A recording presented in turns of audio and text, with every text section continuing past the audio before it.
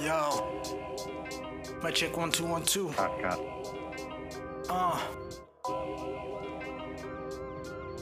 I'm from the place where hardcore is This is the link up. This is the link up. This is the link up. Views from the staff tell the world that we back. This is the link up. This is the link up. This is the link up. Views from the staff tell the world that we back. Ladies and gentlemen, grab a drink, let's get settled in. Here's another dose of some audio medicine. Fresh sports reports, pure adrenaline. We do it for the love of the game, not the Benjamins. Mic check 1 2 1 2. Yo, the link up.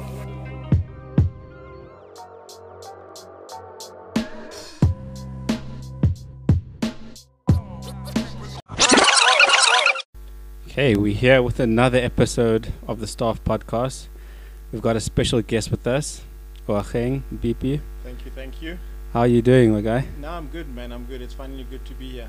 Yeah, we decided to get a Liverpool supporter this time, to give us a balanced view on how they've been doing. And coincidentally, they had a tentative weekend. It was quite difficult. I mean, I'm not in the place to be unbearable today, but I can tell you, look, things are going the way they should be. I mean, in this moment in time, results might not be going our way, injuries might not be going our way, but still 38 games in a season, so let's hold off on you guys celebrating just yet. Okay, but we'll get back to that later. Some big Virgil news as well. And obviously I've got Lita with me. And we without Moipi again. Hopefully we'll get him back on soon. But Lita, how are you doing? I'm good, Brian. I'm good. Not the greatest weekend for me. I mean, at least Chiefs pulled something out of the bag for us. Kevin Hunt's first game. But overall, it was a right weekend. I rested, very well rested. How was you? How were you, man? How was your weekend? I'm good.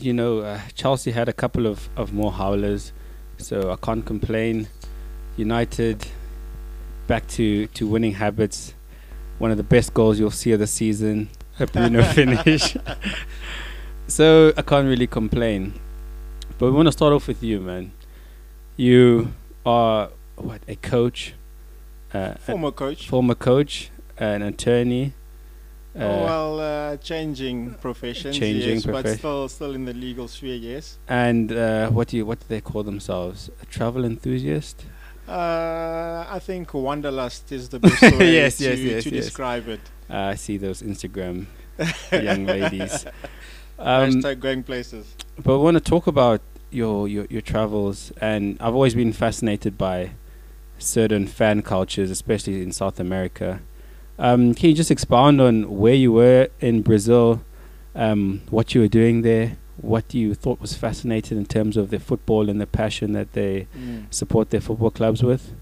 Well, I mean, I think it was towards the end of my studies at the University of Pretoria, and I just decided, you know what, I need time to myself. Found a non-profit organization in Brazil, or more worldwide organization called ISEC, and they run programs where you can go to third world countries, teach English, do physical work where you can empower communities and individuals. And I decided, look, I mean, what better way to broaden your horizons and actually immersing yourself in a different culture by actually working them. And that's what I ended up doing, and found myself in Itajuba in the state of Minas Gerais. And man, it was a wonderful time. But more to the point of the football culture, I mean, they didn't really have like a big, well-known club in the area or anything like that. But it's either you're Flamengo or nothing at all. It's one of those things. It's you have to show your loyalty in the best way possible. You walk in the favela, you see the flags, you see the shirts, you see the memorabilia. It's kind of like everywhere in your face, so it's very hard to not be enveloped in the passion that the people share as well. So it was pretty good. And I mean, obviously that came a bit later in your life, but if I'm sure a lot of people won't know this, but you actually coached us in rugby in high school, way back before you took off and went overseas. I mean, just explain, just obviously your just a bit of background on you and how you became or how you decided to coach, start taking up rugby and as a coaching decision, particularly straight after school, actually. I mean, look, we all grew up in, or had the privilege of going to an all-boys school in Boys High, Pretoria Boys High. And I mean, the one mantra that stays true, or that I've carried, through till today, is that, what best way to influence someone's life by, teaching them something new, And I mean, I was pretty privileged in the fact that I had pretty good coaches.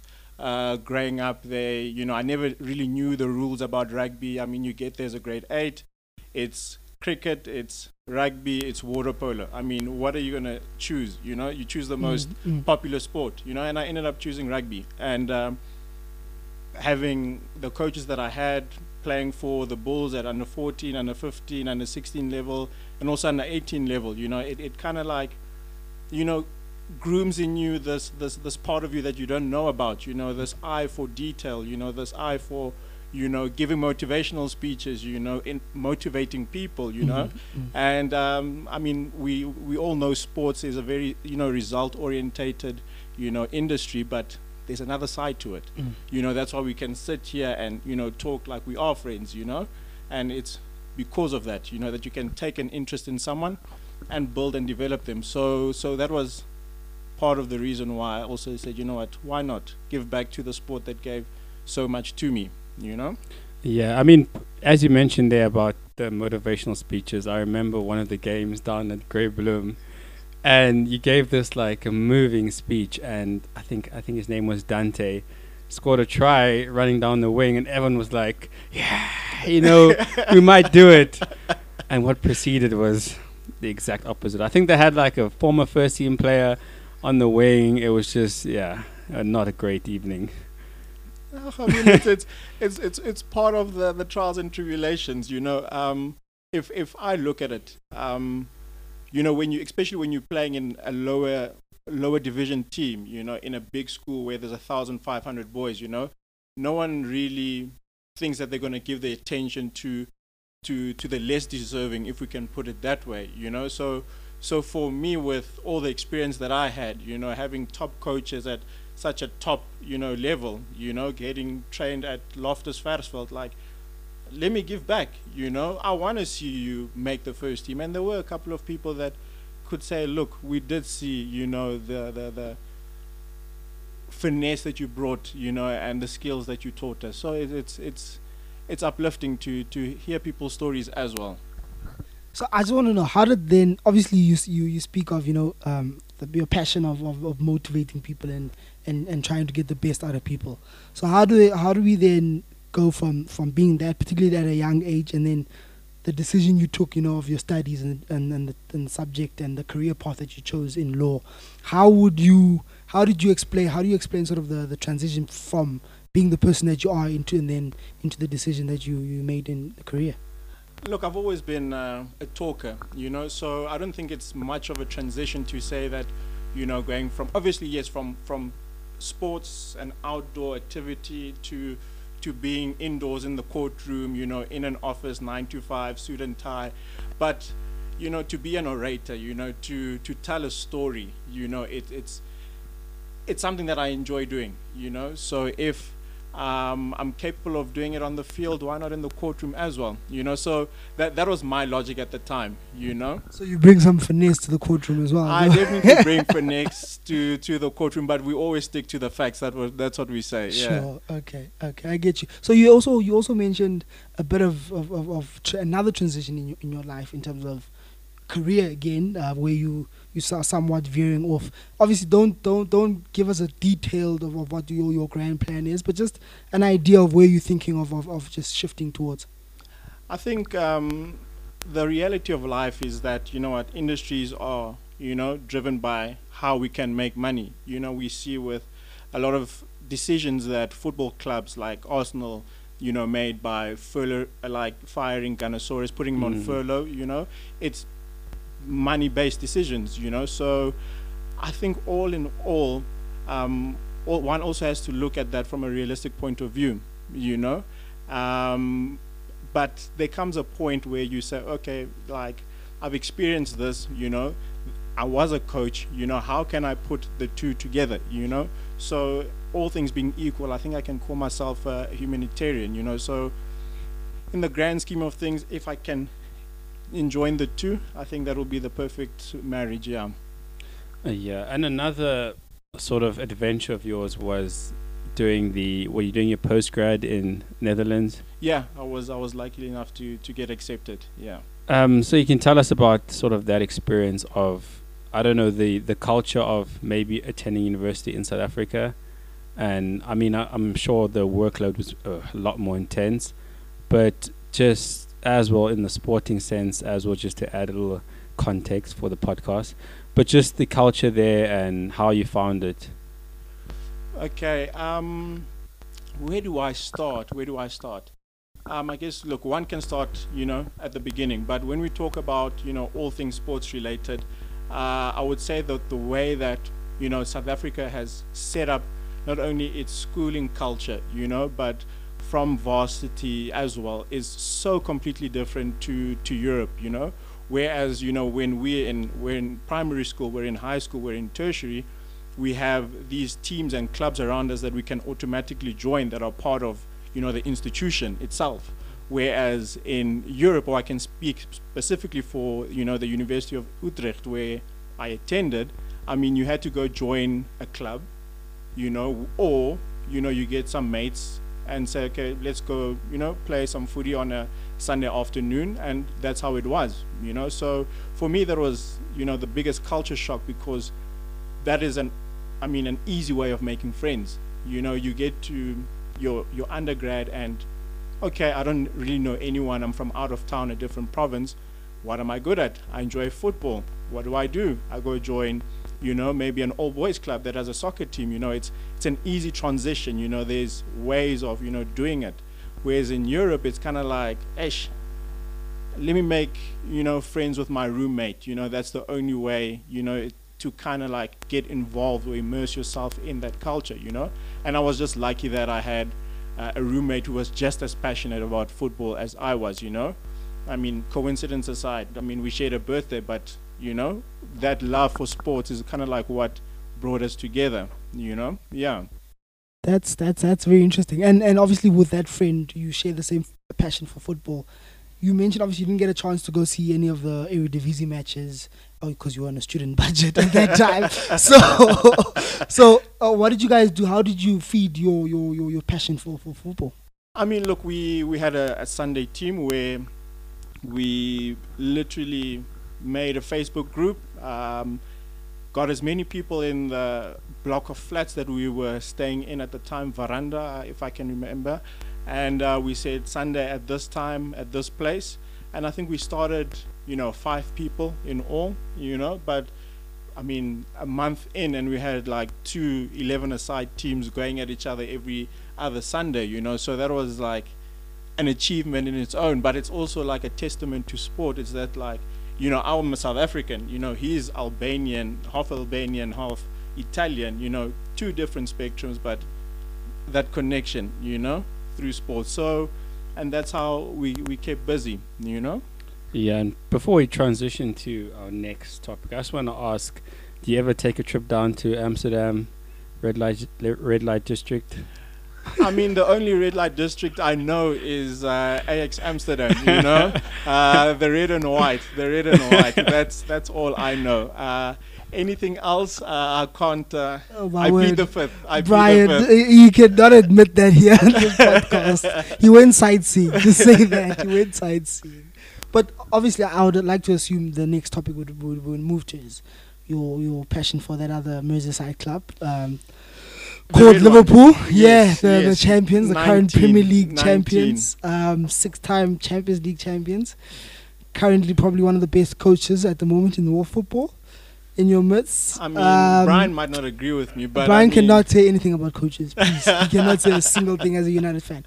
But obviously, you guys are on the top of the world at the moment. I mean, after a lot of years of pain, I'm sure for you particularly. Yeah, a good I mean, 30 2006 was a very long time, and Torres was 2008-9, very long time ago. So it was quite a while since you guys, tasted bragging rights. I would like to put Look, that. if anything, I would like to live my life in the present, and I'm still enjoying the euphoria, of seeing, Jordan Henderson shuffle his way around the stage, lifting the Premier League trophy. So we're gonna stay there for now. We can go into depth about like Gillette and getting administrated, but let's stay in the present. All right. Yeah. So just as in the present, obviously Champions League 2 years ago, you did that. You won that against all the odds after losing against Madrid the year before and then going to beat Tottenham.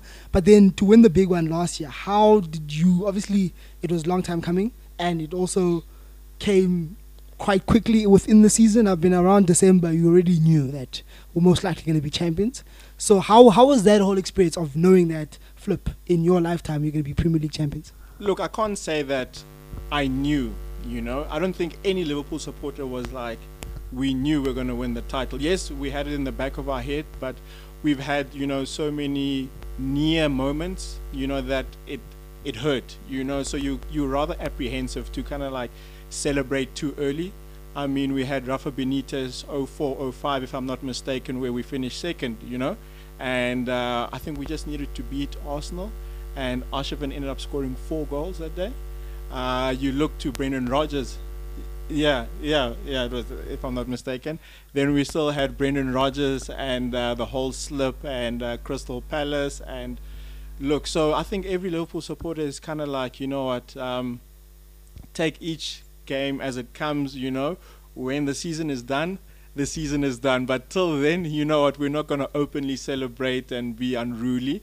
But I mean, look, I've got a younger brother. We live together, so I think he experienced it more than anyone else. Where I'm jumping up and down, already declaring it. So for the public, not so much, but in private spaces, definitely. Yeah, I mean, I hate to admit, but you guys did do a madness, in those 2 years, and winning your first league title in 30 years. It's pretty impressive, and I watched this video on the YouTube Liverpool channel that I quite like. I think it was like We Are Champions, where they do a sort of timeline of all the close. Yeah, they had Rafa, they had Brendan, and then they had Klopp, who was like, we are appointing Klopp now, and then you achieved your dream. But now that's over and done with, and a new season has started, and I look at Liverpool right now, and I think, without touching on what happened this weekend yet, I thought you guys looked a bit... Actually, I thought you guys looked a bit short before those, obviously, 2 transfers, and then I was like, maybe you still will be better, but now it looks a bit damaging. What did you? What are your thoughts coming to the season? Do you think you had a realistic chance of defending the title? I mean, you guys did make me, put 5 fingers on the Bible and be honest and tell the truth at all times. So I will be honest and say, look, coming into this season, I was a bit tentative in the sense that, look, I knew we needed to get, fresh faces in competition for places. You can't go 2 seasons, 90 points, be that competitive and not want to freshen things up. We had the departure of Lallana, we had the departure of Lovren as well, and going into this transfer window, I thought we would have actually made sure that we filled all the spots that needed to be filled. So when Jurgen Klopp came out and said, look, in this moment we are fine, we're good, we happy with the signing of Thiago and Diogo Jota, I still thought that we were a bit short. Even if we maybe got a young centre back that was up and coming and emerging, I think it would have, gone a long way, but we all know how Klopp likes to set up his teams, or even the transfers he looks for are, very versatile players that can play in more than one position. For for Fabinho to be able to play as, center defensive midfielder, to be able to play center back as well, to Gini being, used as a center back as well. I think 2 years ago against Brighton, to Jordan Henderson in the Club World Champs, it's just a testament to the squad and how, Klopp likes to use his players, So just two things I want to say. I've got this little bit of a problem with Liverpool fans, particularly now that you are the champions and the bee's knees of the Premier League. And I think you touched on it earlier, but the fact that because you guys have come so close so many times, I think now you guys always have this tentativeness about you. And obviously I think also on the back of the tunes that you get from other fans of Liverpool fans, quote, it's our year this year, or our year next year, whatever.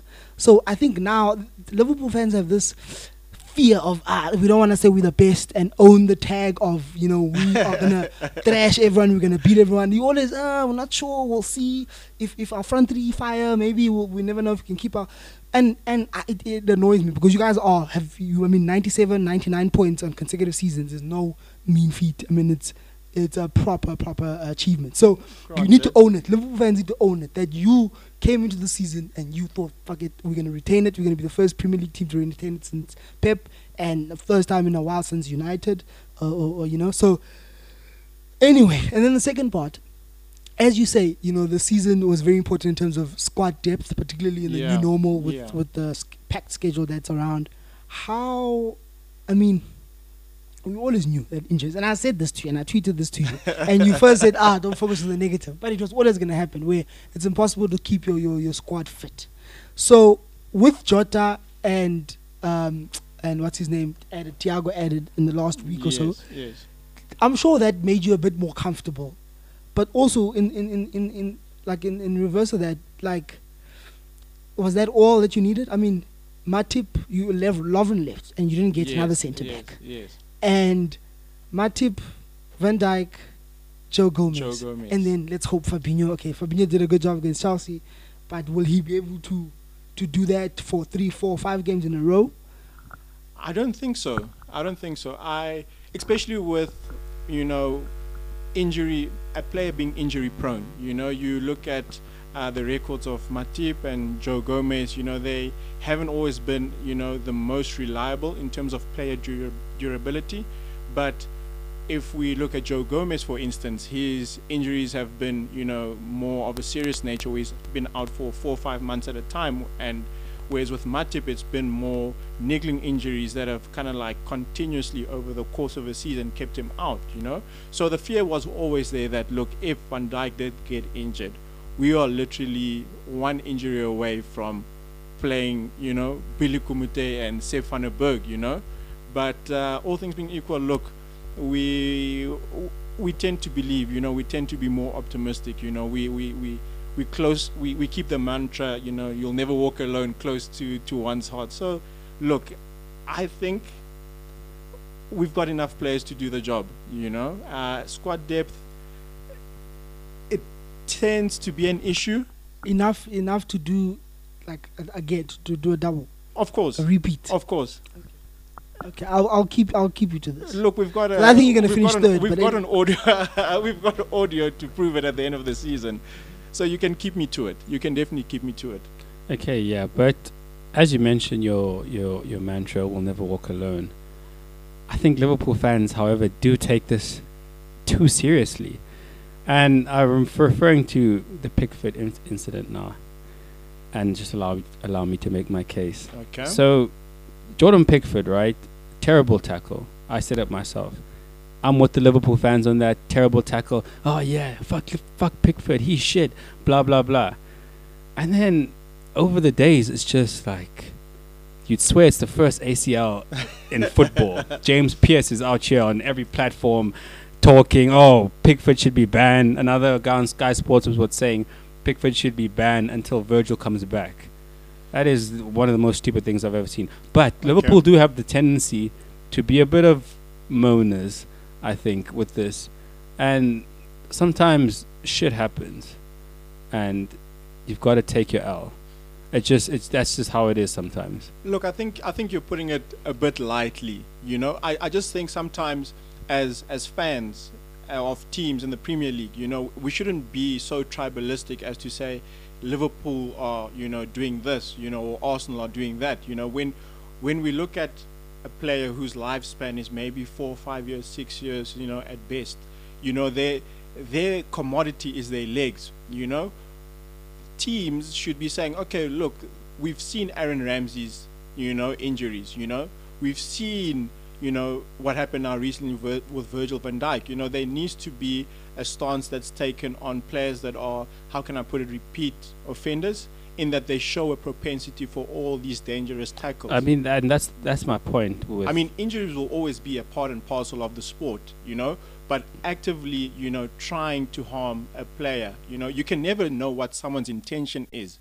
But if a player is lunging at your knees, you know, your ankles, you know, I mean, you break your leg, you don't come back the same player that you were. Yes, but I mean, I wholeheartedly agree with you. But my point is that, as you mentioned with Ramsey and Eduardo and these players who get career-threatening injuries, it's not always the player's intention to do harm to them. So I do agree that with Pickford, there should be a ban. I agree with that, because it's completely ridiculous that he's just going to play the next game. But, you know, these things, they happen. And I don't think we should make such a big deal out of it. If you want to make a deal out of, yes, Pickford should be, then that's fine. But other than that, I feel, you know, it's unlucky. It's really unlucky. And to go a step further, and how big of a deal they're making of this. David Coote, who was the VAR guy, it took him off all games this weekend coming up. Not even doing VAR. I think he's sitting fourth official in the game. So, and the first time this whole season that he's been sitting out. So obviously this has gone all the way to the top at the FA and the referees whatever federation, that, you know, hey, you fucked up, because apparently he forgot the rule that you are actually, despite it being offside, the fact that it was dangerous tackle and just play endangering the opponent, it's still supposed to be a red card. And the fact that they were just like, ooh, not offside, okay, play on, and forgot about Virgil. And, you know, the fact that Virgil still walked up and you know, walked himself off kind of gave everyone okay, it was not a bad thing until everyone saw the replay, and then we saw the hyperextension of Virgil's knee. And it's unfortunate. And the thing is, Flip, I saw Danny Murphy was saying he's the best centre back ever, and this is a shame to the game. And I mean, guys, as you say, like, it's not the first ACL. More legends or bigger legends have had bigger, worse injuries, you know. And I understand Virgil. It's unfortunate that, you know, he's the kingpin at Liverpool, and if without him and without Alisson for a few more games, you know, it's problematic, and it's gonna somehow dictate where the Premier League is gonna go. As you said, it's 38 game season. We only in flipping the first month or the first 5 games, I think. So it's definitely not gonna seal the deal. Okay, Liverpool will win or won't win the league with or without Virgil. But I mean, people must just relax, man. It's ACL. It's unfortunate for him, but it is what it is. And it's obvious that it would gain this media attention because it's Virgil and Liverpool. That's obvious. And that if it was Tyrone Mings, for example, I don't think it would be this much of a big deal. It would be a deal, but not this much of a big deal. But moving on from that, actually, firstly, do you have anything to say about that? Look, I was just going to say it this way, that, you know what, no person is not going to try and protect, you know, their investment, you know, their interest, you know. So when I say that, you know what, Premier League fans and teams tend to be tribalistic, I mean that, you know what, why not band together, you know, reach, you know, a consensus in amongst the teams, you know, have this unity to say, look, going forward, how do we best protect, you know, our interests, our investment, our players, you know, so that we can get to enjoy them, you know, for the duration of the season. I mean, flying into tackles, you know, doesn't make a game less competitive. You can still be competitive, stay on your feet, challenge for the ball fairly, but if I'm lunging into your knee, you've also got kids to feed, man. But as you mentioned, we should band together. But I really don't expect that from, let's say, Carlo. I don't expect Carlo to be, you know, Jordan should be sent off for blah, blah, blah. And that's what my whole thing about what they've shown now with COVID and football is that they're all out for their own interests. I think most of these clubs secretly don't care. They're like, great. I'm sorry for Virgil, I'll say it again. But football clubs, I'm sure, are just, it's a window for them. No, definitely. I mean, look, for them it will definitely, level the playing field.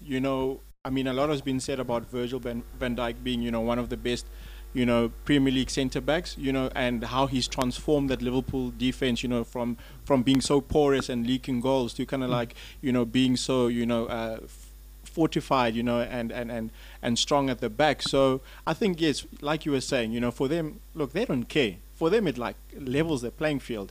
Yes, look, he was playing when we lost, 7-2 to Aston Villa, but, going throughout the rest of the season, what does that mean for other teams? Does it make them more inclined to start a game and try and play football and attack? And what we shouldn't also move away from is this is not going to be an excuse for Liverpool if they do not win this league or if they collapse horribly. Because, like you said, Brian, the season, I mean, you could use it as an excuse. That is a bit short-sighted because... No, you could use it as an excuse, but what I'm saying is what we started speaking about was Liverpool coming into the season. They were, from last season, from the restart of the Premier League after COVID, they were not at their peak best, with or without their fans particularly. Yeah. So after that, we saw how your preseason went. Obviously, it's preseason, no one cares, but we saw how it went. I mean, you went 2-0 down, and then you still won 7-2. Those kind of things were like, oh, okay, what's going on here? But we didn't care about it. And then you conceded 3 at home against Leeds. Okay, Leeds, hey, they knew the style of play is different. Yes. Exactly. But against Chelsea, we played crap, but the red card gave you the game. And, I mean, the season wasn't perfect for you guys in the start. Like, you didn't start off as flipping champions and how City started when they were defending their league. You know what I mean? Yes, no, so that's where I'm like, if now you don't go on, if you go on and finish third, like I predict, you can't really then say, because we missed Mang. Because unfortunately, if you want to win the league, you need to be lucky with injuries. That's true. You need to be lucky, and you need to have your best players for at least 80% of your games. For most league title winning teams, they have a couple of players playing or starting every match of the season. So that's very important. So for me, it's part of the game. That's what I want to get to. It's part of the game. Losing players through injury is part of the game. No, that we can definitely agree on, But I mean, look, I'm grateful for having Jurgen Klopp because I would not want anyone else at the helm at this kind of like, juncture in time where, the media is saying so much, Twitter is saying so much about, this situation that it feels like a crisis. And I don't see why people are panicking because 38 games. And just on that, just on what I said as well on Klopp, is that you guys are lucky you have him as a coach because he's someone who's got a team behind him, who's well versed, and like you said, the level of a coach that he is that he can turn a Fabinho into a credible centre back. No, you know definitely, what I mean? definitely. And he can, get players not only just tactically and technically, because they're all footballers, but they can and motivate them to say, yo, bro, I need you to play centre back, and you can perform at that, even though it's not your position. I know you're not gonna be happy, but you can suffer for the team almost. And put it down. So you guys are lucky because other clubs have other managers that they don't know what they're doing, and they got relegated at Cardiff, and it's tough. Even Lampard sometimes struggles. Just to add on what you're saying there about Klopp, I'm sorry, but I think that is what I found quite annoying about Wenger as well. That I wouldn't say it's an egotistical thing, but he had that thing the way he thought, I don't need to improve my squad because I can turn so-and-so into this kind of player. And I think Klopp has that same thing with Milner, with Fabinho, like, I don't need a 4 centre back. Fabinho can play there. But I'm thinking we're going to see if he can play there or not. Because it already looked a bit difficult coming to the season. And now, I don't know where the young left back he bought from Olympiacos is. But if you've got James, Milner, Trent doing the same thing that he was doing seasons before, no Virgil, Gomez, I saw his game against Iceland, his Leeds, he's shaky. And Matip, and it's just to a larger point of what I want to ask is moving forward now. and learning this new information, not new information, but now with Virgil's injury. Yes. What are you expecting going forward in the season? Look, I'm going to speak as an optimist. You know, I am hoping that going forward, you know, yes, we did bring in Thiago to kind of like give us a different dimension to how, you know, we play. I mean, you did mention, you know, Trent, you know, and Alexander, you know, I expect him to, you know, get back into form. You know, we know that, look, certain players haven't had much of a pre-season, so them getting their their match sharpness is going to take, you know, some time to do. But that being said, I honestly hope that Liverpool goes back to being that team that, you know, everyone kind of fell in love with when Klopp first came, you know, when everyone was talking about, like, you know, heavy metal football. You know, that's what I hope, because with Virgil out, you know, Gomez and Mati playing, let teams attack, you know, let them set up in such a way that allows them to come to us, and, you know, let the football speak for itself, you know. Gegenpress at its best, you know, it's about taking advantage of, you know, those kind of, you know, spaces, or the confidence of teams to play out from the back, you know, from a situational point of view where, you know, we're pressing the space and, you know, the man, and so many different triggers. I hope we get back to that, because that is what kind of like defined us as a team, not only in England but in Europe as well, you know. So if, you know, we don't have them, then, you know what, let's go back to outscoring every team. You score 3, we'll score 4. No worries. Yeah, and talking about scoring a lot of goals, let's move on to Aston Villa. And they're sitting top of, or second now, 4 out of 4. And looking at this weekend's games, we had City, Arsenal. I felt it was a pretty...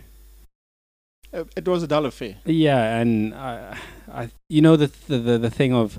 It was tactical. We call it tactical. Yeah, it was very tactical. And the thing is, I think you mentioned last week of Guardiola sort of overthinking everything, and Arteta being a disciple of that. And I think it's just, I don't know, I would never disrespect any of those two coaches, because I think Guardiola is one of the best coaches in the world, but it just smacks of just overthinking everything. Willian in the false 9. I don't know what formation City were playing. One centre back, Walker. I have no idea. And it was amazing, because like left back was Ake, who but then they didn't have another left back. I mean, they didn't have another centre back, but then they had Carl play centre back, Carl Walker, and then Cancelo was sort of a right back / centre midfield / also sometimes centre back if Carl's up there. So and for on Pep's side it worked this time. You know, you can say he overthink it. I don't know if that's a term. I think it was a dull affair, because no one knew what was going on. Yeah, but he won at the end of the day. And remember one thing also that I saw, playing Sterling and Aguero up top as a 2 with that weird formation behind them, but playing them up top closer together, and against Luiz and a back 3, which, you know, a back 3 will either open up or be caught, you know, 2-on-1 type of thing. So it worked, and Sterling scored a goal, and that was it. Game over, done, and he had Aguero back, which was key, I think, because if Aguero didn't play that game, there was going to be Sterling running like a headless chicken again alone there. And did anything else catch your eye over the weekend? I mean, I can't really think of much apart from Fulham were pretty shambolic, and that made Sheffield look even more shambolic, because they missed a huge amount of chances. And just a little rant about Chris Wilder. I don't understand the constant faith he has in David McGoldrick, who has... I get players like who give the system something, where it's like, okay, he doesn't score goals like Firmino, but he does this, he works hard, he does this. But boy, if you're not scoring goals, get me in a goal scorer right there. But that's why he got Brewster, who's at least a good goal scorer, a good finisher, but maybe lacks a lot of other things, especially in the Premier League football. And the thing is, as you say, something that caught my eye. I mean, we had the first ball draw here last night. I think if you had to make a bet, which game would end in a 0-0 draw, West Brom Burnley was not far off on people's list. I mean, it was a hard watch. Burnley tried McNeil there. McNeil is dribbling through people, trying to, he's the only one with flair in the whole on the whole pitch, and he's trying something, and I mean, even Ivanovic came close. It was quite a opportunistic game in terms of the chances, but they just the keeper was on form. Burnley's keeper, forgot his name, the English one. He was on incredible form, and he kept Burnley in. Burnley had guilty chances at the other end as well. But it was it was tough, eh? And just obviously looking outside the Premier League. So before you go outside, I just wanna, because I forgot about this game actually. No, we can't talk about what game you want to talk about. Spurs. Oh, okay, no, not the Chelsea game. Like, we know Chelsea they can't defend. That's public knowledge. But because I caught the game kind of late. It was my dad's birthday. Shout out to my dad. Shout out. But yeah, I hop on the TL and everyone's like, "Oh, Mourinho second season is dangerous. Watch out for them." And I'm like, "Okay." I was like, "Yeah, maybe Son, Kane, Gareth Bale," and I'm like, "Okay, let me tune in because I want to see G Beezy." And he gets on the field, first touch, lines up for a free kick. I'm like, "No way!" But he misses anyway. But 82 minutes up, 3-0 up. And they snatch a draw to Moise. But that's part and parcel of football. That's why we love the beautiful game. You can never count a team out. Yes, we know that Mourinho tends to be, pragmatic in the way he sets up, his teams. But maybe it's going to be a bit more adventurous with Reguilon in his team, starting. Now he's got, Ndombele who's firing on all cylinders. And he's got a playmaker in Kane who's getting assists left, right, and center. Exactly. We've got Son who's, scoring, at every opportune moment. So, maybe he's kind of like taken, a different approach to how he, wants to see out football games, and I think Moise maybe he saw that and said, look, I'm going to exploit it, and he did. And saying that 3-0 up, he did bring on Gareth Bale and Lucas Moura. 3-0 up, he brought those two players on. Whereas the Mourinho of old Man United Mourinho would have done what? Shut up shop, bring on Matic, park the bus. I love Mourinho, and that's the pressure from the haters outside who want him to be a manager. He's not. And that's a wider discussion on football in a pandemic, where I thought managers could be more shameless in what they want to do. If Mourinho wants to not play the Tottenham way in, I don't know what the Tottenham way is anyway. Yeah. But if he wants to be that manager who sets up shop 60 minutes in, like the good old days, bring on Mikel to see out a game. And I think he should stick to what he is, and shouldn't be influenced by what the fans want or what the outsiders want. Because at the end of the day, when he's sitting with the trophy, they'll be happy. Granted, but I mean, yes, we talk about silverware, but I mean, I'm a bit of a naysayer in that regard. I'd rather play good football and get a trophy at the end of the day. It's more entertaining. It's better to remember. When you look at a highlights reel at the end of the season, you can pick out more than one moment. Not these jammy 1-0 wins over teams that you're supposed to be winning. Beating thoroughly. You want to remember the moments. You want to remember the bedazzling football that. And this is typical. I mean, unfortunate for Mourinho that it happened under his watch, but this is a typical Spursy thing for them. Spurs being Spursy. Taking a good lead. I mean, they did that in one of their biggest games in recent history. 2-0 up at the Bridge. Hazard comes on and Costa, they turn things on, 2-2, then they start want to fight now they want to beat people up even after full time. So this is a typical Spursy thing. And for them, I mean, even the own goal from Sanchez, is it Sanchez? Yeah, Sanchez. Yeah, Sanchez. And it was just, I mean, Mourinho, as Brian says, I wouldn't say it's the pressure, because I don't think Mourinho is that weak. He's definitely not that weak mentally in terms of trying to stick to his tactics. But I think he's also got a new man next to him in João, who is a bit more adventurous and a bit more, younger, brings fresher ideas. And I think that's where maybe a bit of Mourinho, where he's developing and he's maturing as a coach, and he knows that, you know, I'm not the bee's knees anymore. I don't know everything. And here's a younger guy who, hey, you know, let's work together. And I think that's where maybe he goes a bit awry. But I think at the end of the day, Mourinho will still, when it matters most, it matters most. And at the end, what did he say at the end? This is football. Like, these things happen. When it matters most, and they are within a chance, I don't trust anyone else but Mourinho to see it all. Speaking of the pressure, I do think that he felt the pressure because he changed his whole backroom staff, not just his assistant manager, and I just mean not from Spurs fans, but from everyone calling him washed and so. And I felt like he was like, okay, He was even a pundit for a second. Yeah, I need to, you know, show myself as this modern coach, progressive coach, sorry. And yeah, like, you had a shit time at United and Chelsea, but you still finished second with that horrible squad. And if Ed Woodward wasn't there, you could say that it would have had a different ending. So I do think that he just should stick to what he's known. Maybe bring back Rui Farai. I'm sure he was sacked from his job in Dubai or something. But I'm like, as you started, this Tottenham side is dangerous.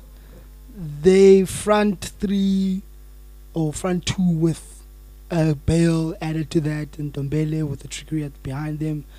Lascelles still there. They're decent, eh? They will sneak into that top four, I think. But the question is, and I know a lot of pundits in the UK have kind of like started this agenda that, you know, maybe they're title contenders. Can we say that about them? I don't.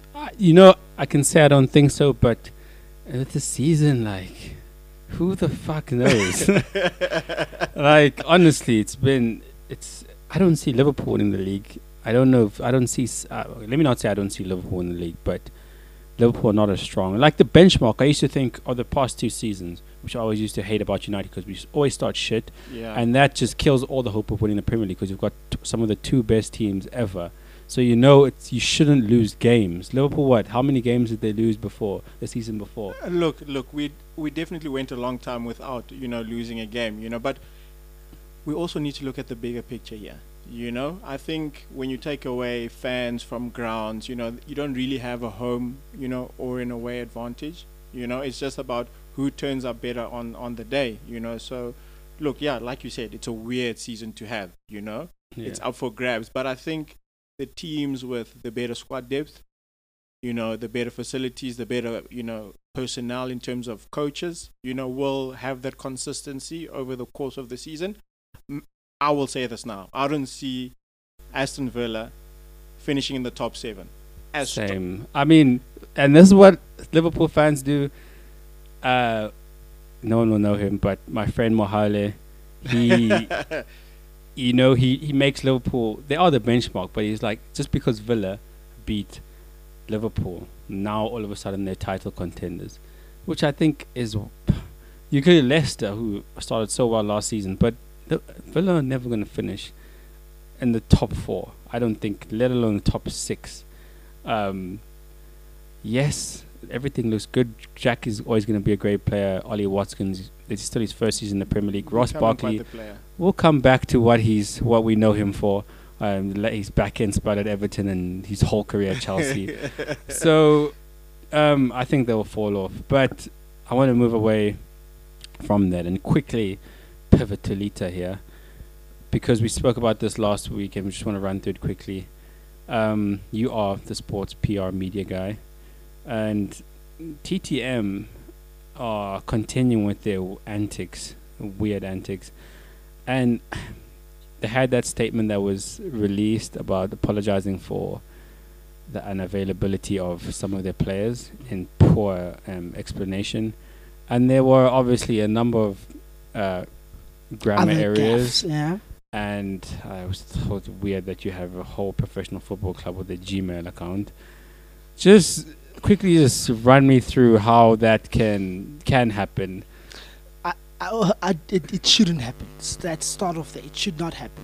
First of all, this is a club that bought their stake in the PSL, so you would think, you know, there's some backing financially.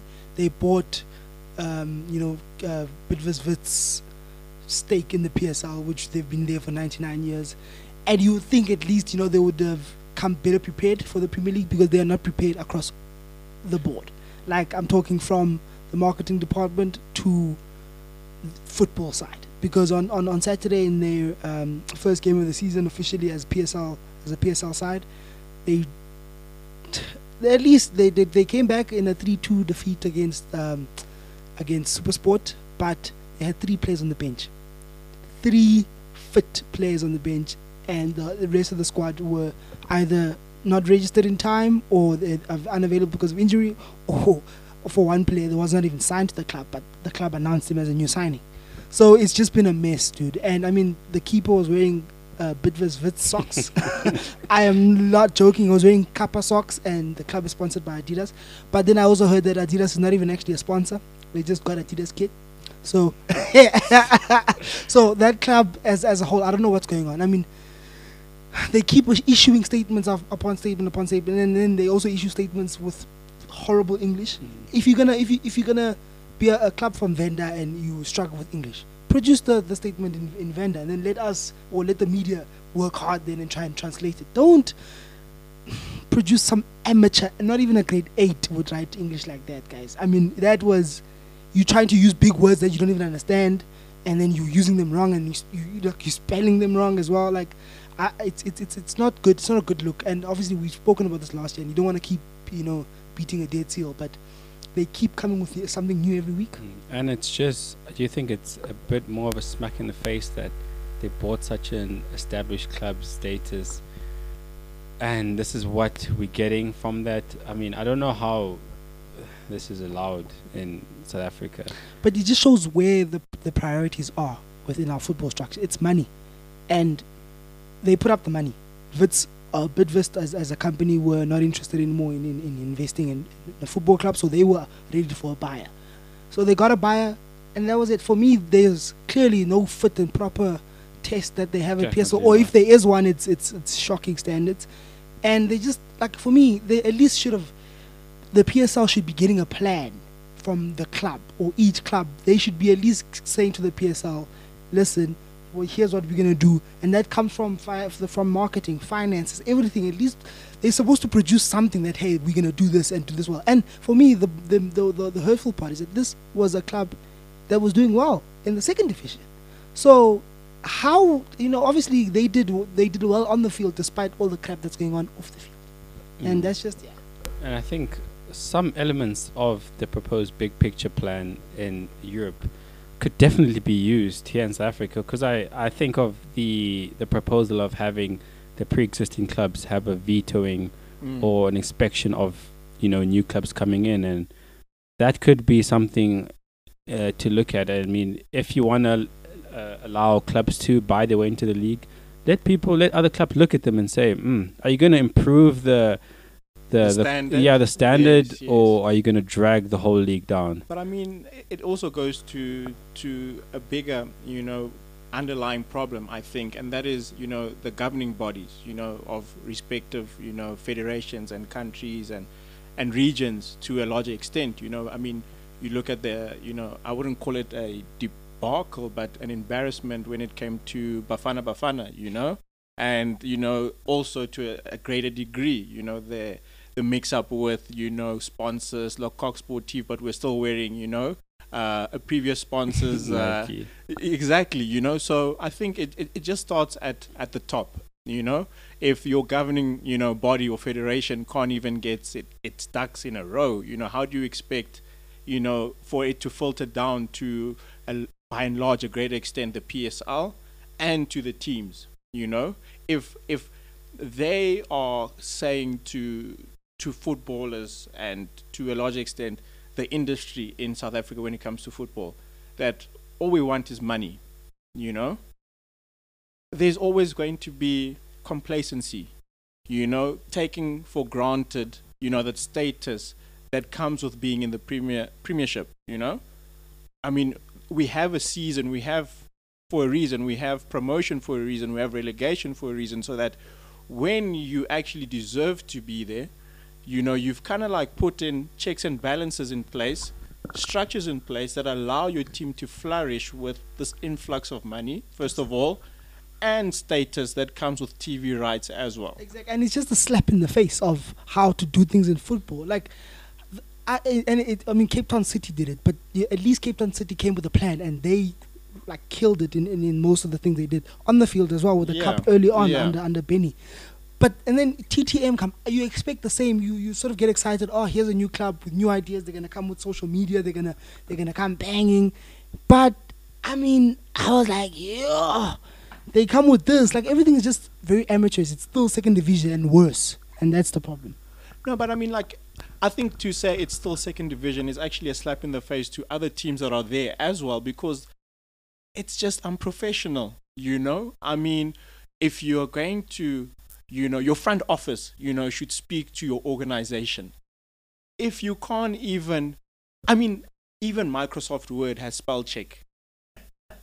It even tells you that your sentence construction does not make sense, you know?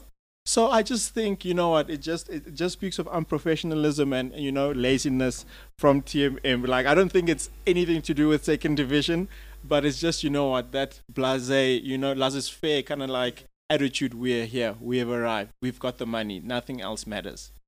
Yeah, I'm just sort of reading now on some news from coming out of Cobham, and I wasn't following it obviously because we're recording, but I'm hearing that Peter Cech is on Chelsea's Premier League squad list, and it's not a mistake.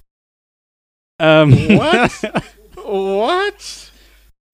Sorry, we do not address fake news. What's going on? Where did you get that from? I mean, the squad list, the PSL squad list, the PL squad list has been out for a bit, though, isn't it?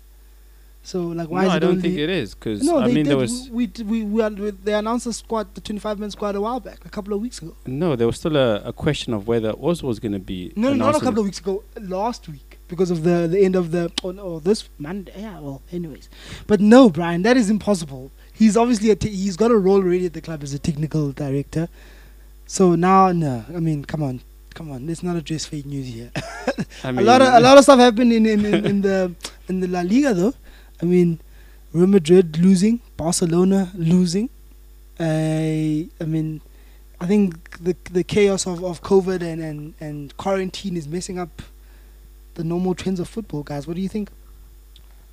I think, just to quickly, Real Madrid did not sign a player. Their major signing from 2 seasons ago has played, I don't think more than 20 games, maybe. I mean, can we really call him a major signing, though? Exactly. That's a deeper conversation on how Hazard finessed his way into Real Madrid. But, you know, I'm not completely surprised. I think the La Liga has been a bit on the wane in recent years. But I think Koeman losing to Getafe was a weird one, because I thought he started well. I mean, I think he won all his games and then he drew to Sevilla. He's got his he's doing things his way. But I'll just ask you, Beeps, working in a job where you know if this guy loses presidency, you are gone. Like, the guys from the outside are saying, listen, if we win, we are sacking Koeman first thing. Do you think that, how much pressure do you think you're on to basically maybe, because I feel like a bottom out is going to lose, but he's basically, you know, trying so hard to impress the next president that he is the right man to lead Barcelona? Look, one thing, you know, you can, I mean, it's very easy to talk from the outside looking in, you know, but if you take a look at who Ronald Koeman is as a manager, a coach, you know, you will understand that, look, he is, as much as he is ambitious, he is a consummate, you know, professional, you know. So even with that pressure, you know, of there being a change in president at Barcelona, I don't think that will affect the way he approaches football. You know, for him, going into the season with Barcelona, he always knew that, look, it is going to be a 2-3 year, job. You have an aging squad. I mean, they sent quite a few, players packing like Vidal, back to Inter. Suarez as well to Atletico Madrid, and Rakitic to Sevilla. Yeah. So I mean, and when you look at the ages of all those players, I mean, in their 30s.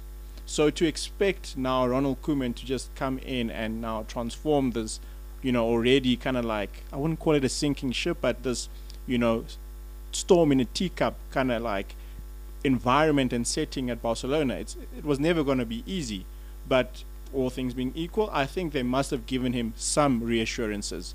I mean, it's always easy to speculate. That's how the media, gets their clicks. But there must have been some sort of, reassurance that, look, even if, there is a change at the helm at Barcelona, we will still want to see your results. We'll still give you time. Unfortunately, that might not be. It might be out of his hands when the new owners, when the new president takes over. But anyway, for me, I don't think that is Barcelona's biggest worry. We are counting down the months now with Messi at Barcelona, and I will be shocked unless they fire Koeman and Xavi comes on and convinces Bernardo to stay on.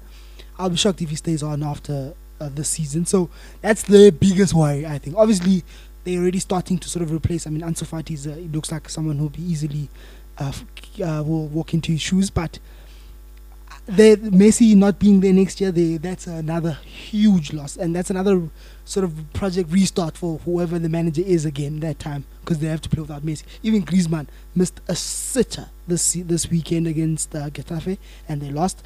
Missed a horrible sitter, and I'm thinking to myself, brah, you just complain about being played out of position, but when you're in front of the goal, 1-on-1 with the keeper, he misses. But that's besides the point. They'll have to rebuild it again a little bit. They have to get either someone as influential playing in some, because he doesn't just play left wing anymore. He's more central now. So he, that's another restart. But for me, I think it's still obvious in La Liga. It'll still be between Madrid and Barcelona. Yeah. Oh, Sevilla's good, Atletico is good, but it's here and there. But those two, I mean, you really can't look past them. And even though Madrid didn't sign anyone, they brought back a couple of players. They've got Odegaard back, and Benzema still there. Hit the post this weekend, unlucky not to score. Ramos is still there. He's still starting games. So I mean, it's gonna be quite interesting. The Rona is gonna play quite an impact, because players are gonna be out for matches. Look, I mean, we just enjoy the football, but we sometimes tend to forget that it's also like very political in nature. So for someone like Messi, who's given so much to the club, to Barcelona, to the fans, is he the embodiment of the club? Is he bigger than the club? I mean, the club existed way before him with many a legend, but yes, for them to restart and find another one, another player of his ilk and standard, it's going to be difficult. We can't put that pressure on Ansu Fati already, because I mean, man still needs to do his homework. Man still needs to get to bed on time. He's still a young player at heart. So look, it's just a mess how it's going to unfold in the coming months to come, especially nearing his end of his contract. I think it's going to be interesting. I know there was a lot of speculation when he didn't want to come back to training, didn't want to sign, didn't want to do this, wanted to challenge his clause in at CAS, but it happens, and it's going to be a joy to watch from the outside. But I just want to leave it actually with you, because both our clubs are playing tonight, me and Lita. Chelsea and Sevilla United versus PSG, sorry. Just give us your predictions, your thoughts on both the games, and we're going to let you finish off, because I know we're probably going to disagree with what you're going to say. Look, I did say to you that, with COVID, making the playing field this equal, it doesn't matter if you're playing home or away. I mean, Europe is small enough, so a trip on a plane to France isn't gonna make a difference for Man United. But we can say, look, if we had to look at PSG's past results, they have kind of struggled in League 1. And look, they're there for the taking, I think. I just think Ole needs to be less naive, set up in such a way that allows the best out of his players. And look, we have seen that he likes to play a counter-attacking game, but he's going to have to, set up a midfield that has the legs, and the smarts to kind of like block passing lanes and pick the right, passes when the opportunities present themselves. And also for Rashford to kind of like, if he is starting, if he is in the squad, let's see, Martial and Rashford up top. Look, after seeing the starting lineup, I'm gonna disappoint a lot of people that also support Liverpool, but I actually see Man United getting away with the result today. What? Look, I'm not a betting man, but if I had to bet today, I would go with a double chance on United to sneak a win or a draw out of this one. With McTominay and Fred? Yes, with McTominay and Fred. Okay, let me tell you about PSG also. Just a quick one. Neymar, Di Maria rested nicely this weekend. They are fresh and ready to tear those guys a new one. So, and Mbappe, not to mention Mbappe is there. So anyway, I don't think that's going to happen. But Brian, this is a very important night for you as well. I mean, you have a PSG supporting a significant other, and you are United. What is going to happen? What do you think is going to happen? And what do you want to happen? Yeah, man. I'm trying to wrap this part up real quick so I can go. No, I'm kidding. But, yeah, it's definitely interesting. I mean, when the draw was announced, we were pretty excited. Like, oh, my God, how we didn't think this was possible. But knowing both of us, I don't think it's going to end well, because I am quite I like to antagonize people when the teams lose, and she gets very emotional when a team loses. So I don't know if we do manage to sneak a result. I don't know if I'll be able to hold it in, but I'll try and be as respectful as I can. But as we were talking about the team, the lineup, I think I'm on OG side. I think we can get something out of that. We've got pace up front, pace at the back, Twanzibe, and Luke Shaw. So Brian, don't make me regret my decision here. No, we'll see. I was trying to be pragmatic, and I did say it depended on how naive Ole was, going into this match. But Lita, I haven't forgotten about you, by the way. Chelsea versus Sevilla. Look, they've just come, on the back of winning the Europa League. And, Frank Lampard has, kind of shown himself to be quite immature when it comes to setting up teams, Don't take it personally. We're all friends here. But I see Sevilla getting a draw out of this one with Chelsea at the Bridge. Okay.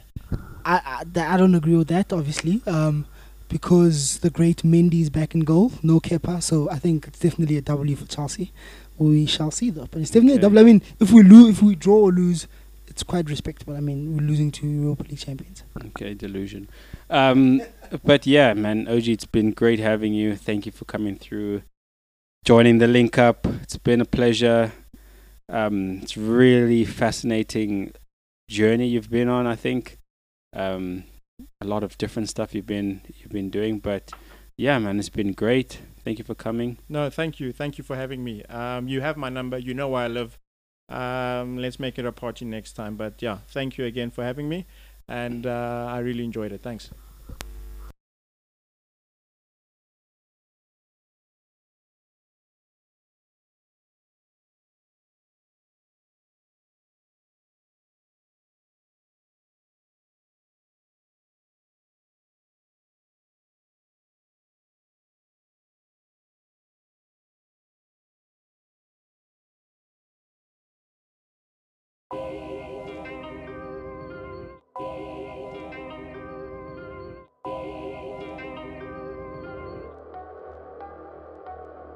Yo, mic check 1 2 1 2. Cut.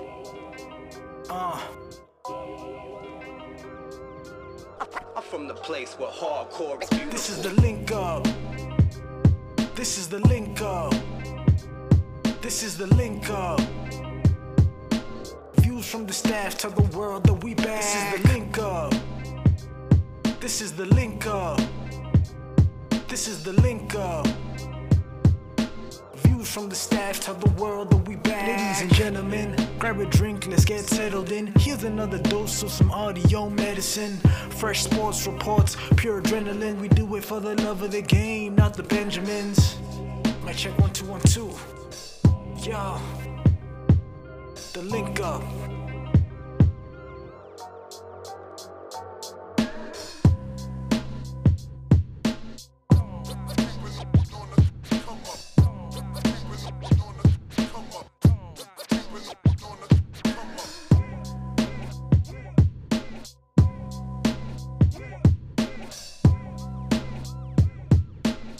I'm from the place where hardcore is beautiful.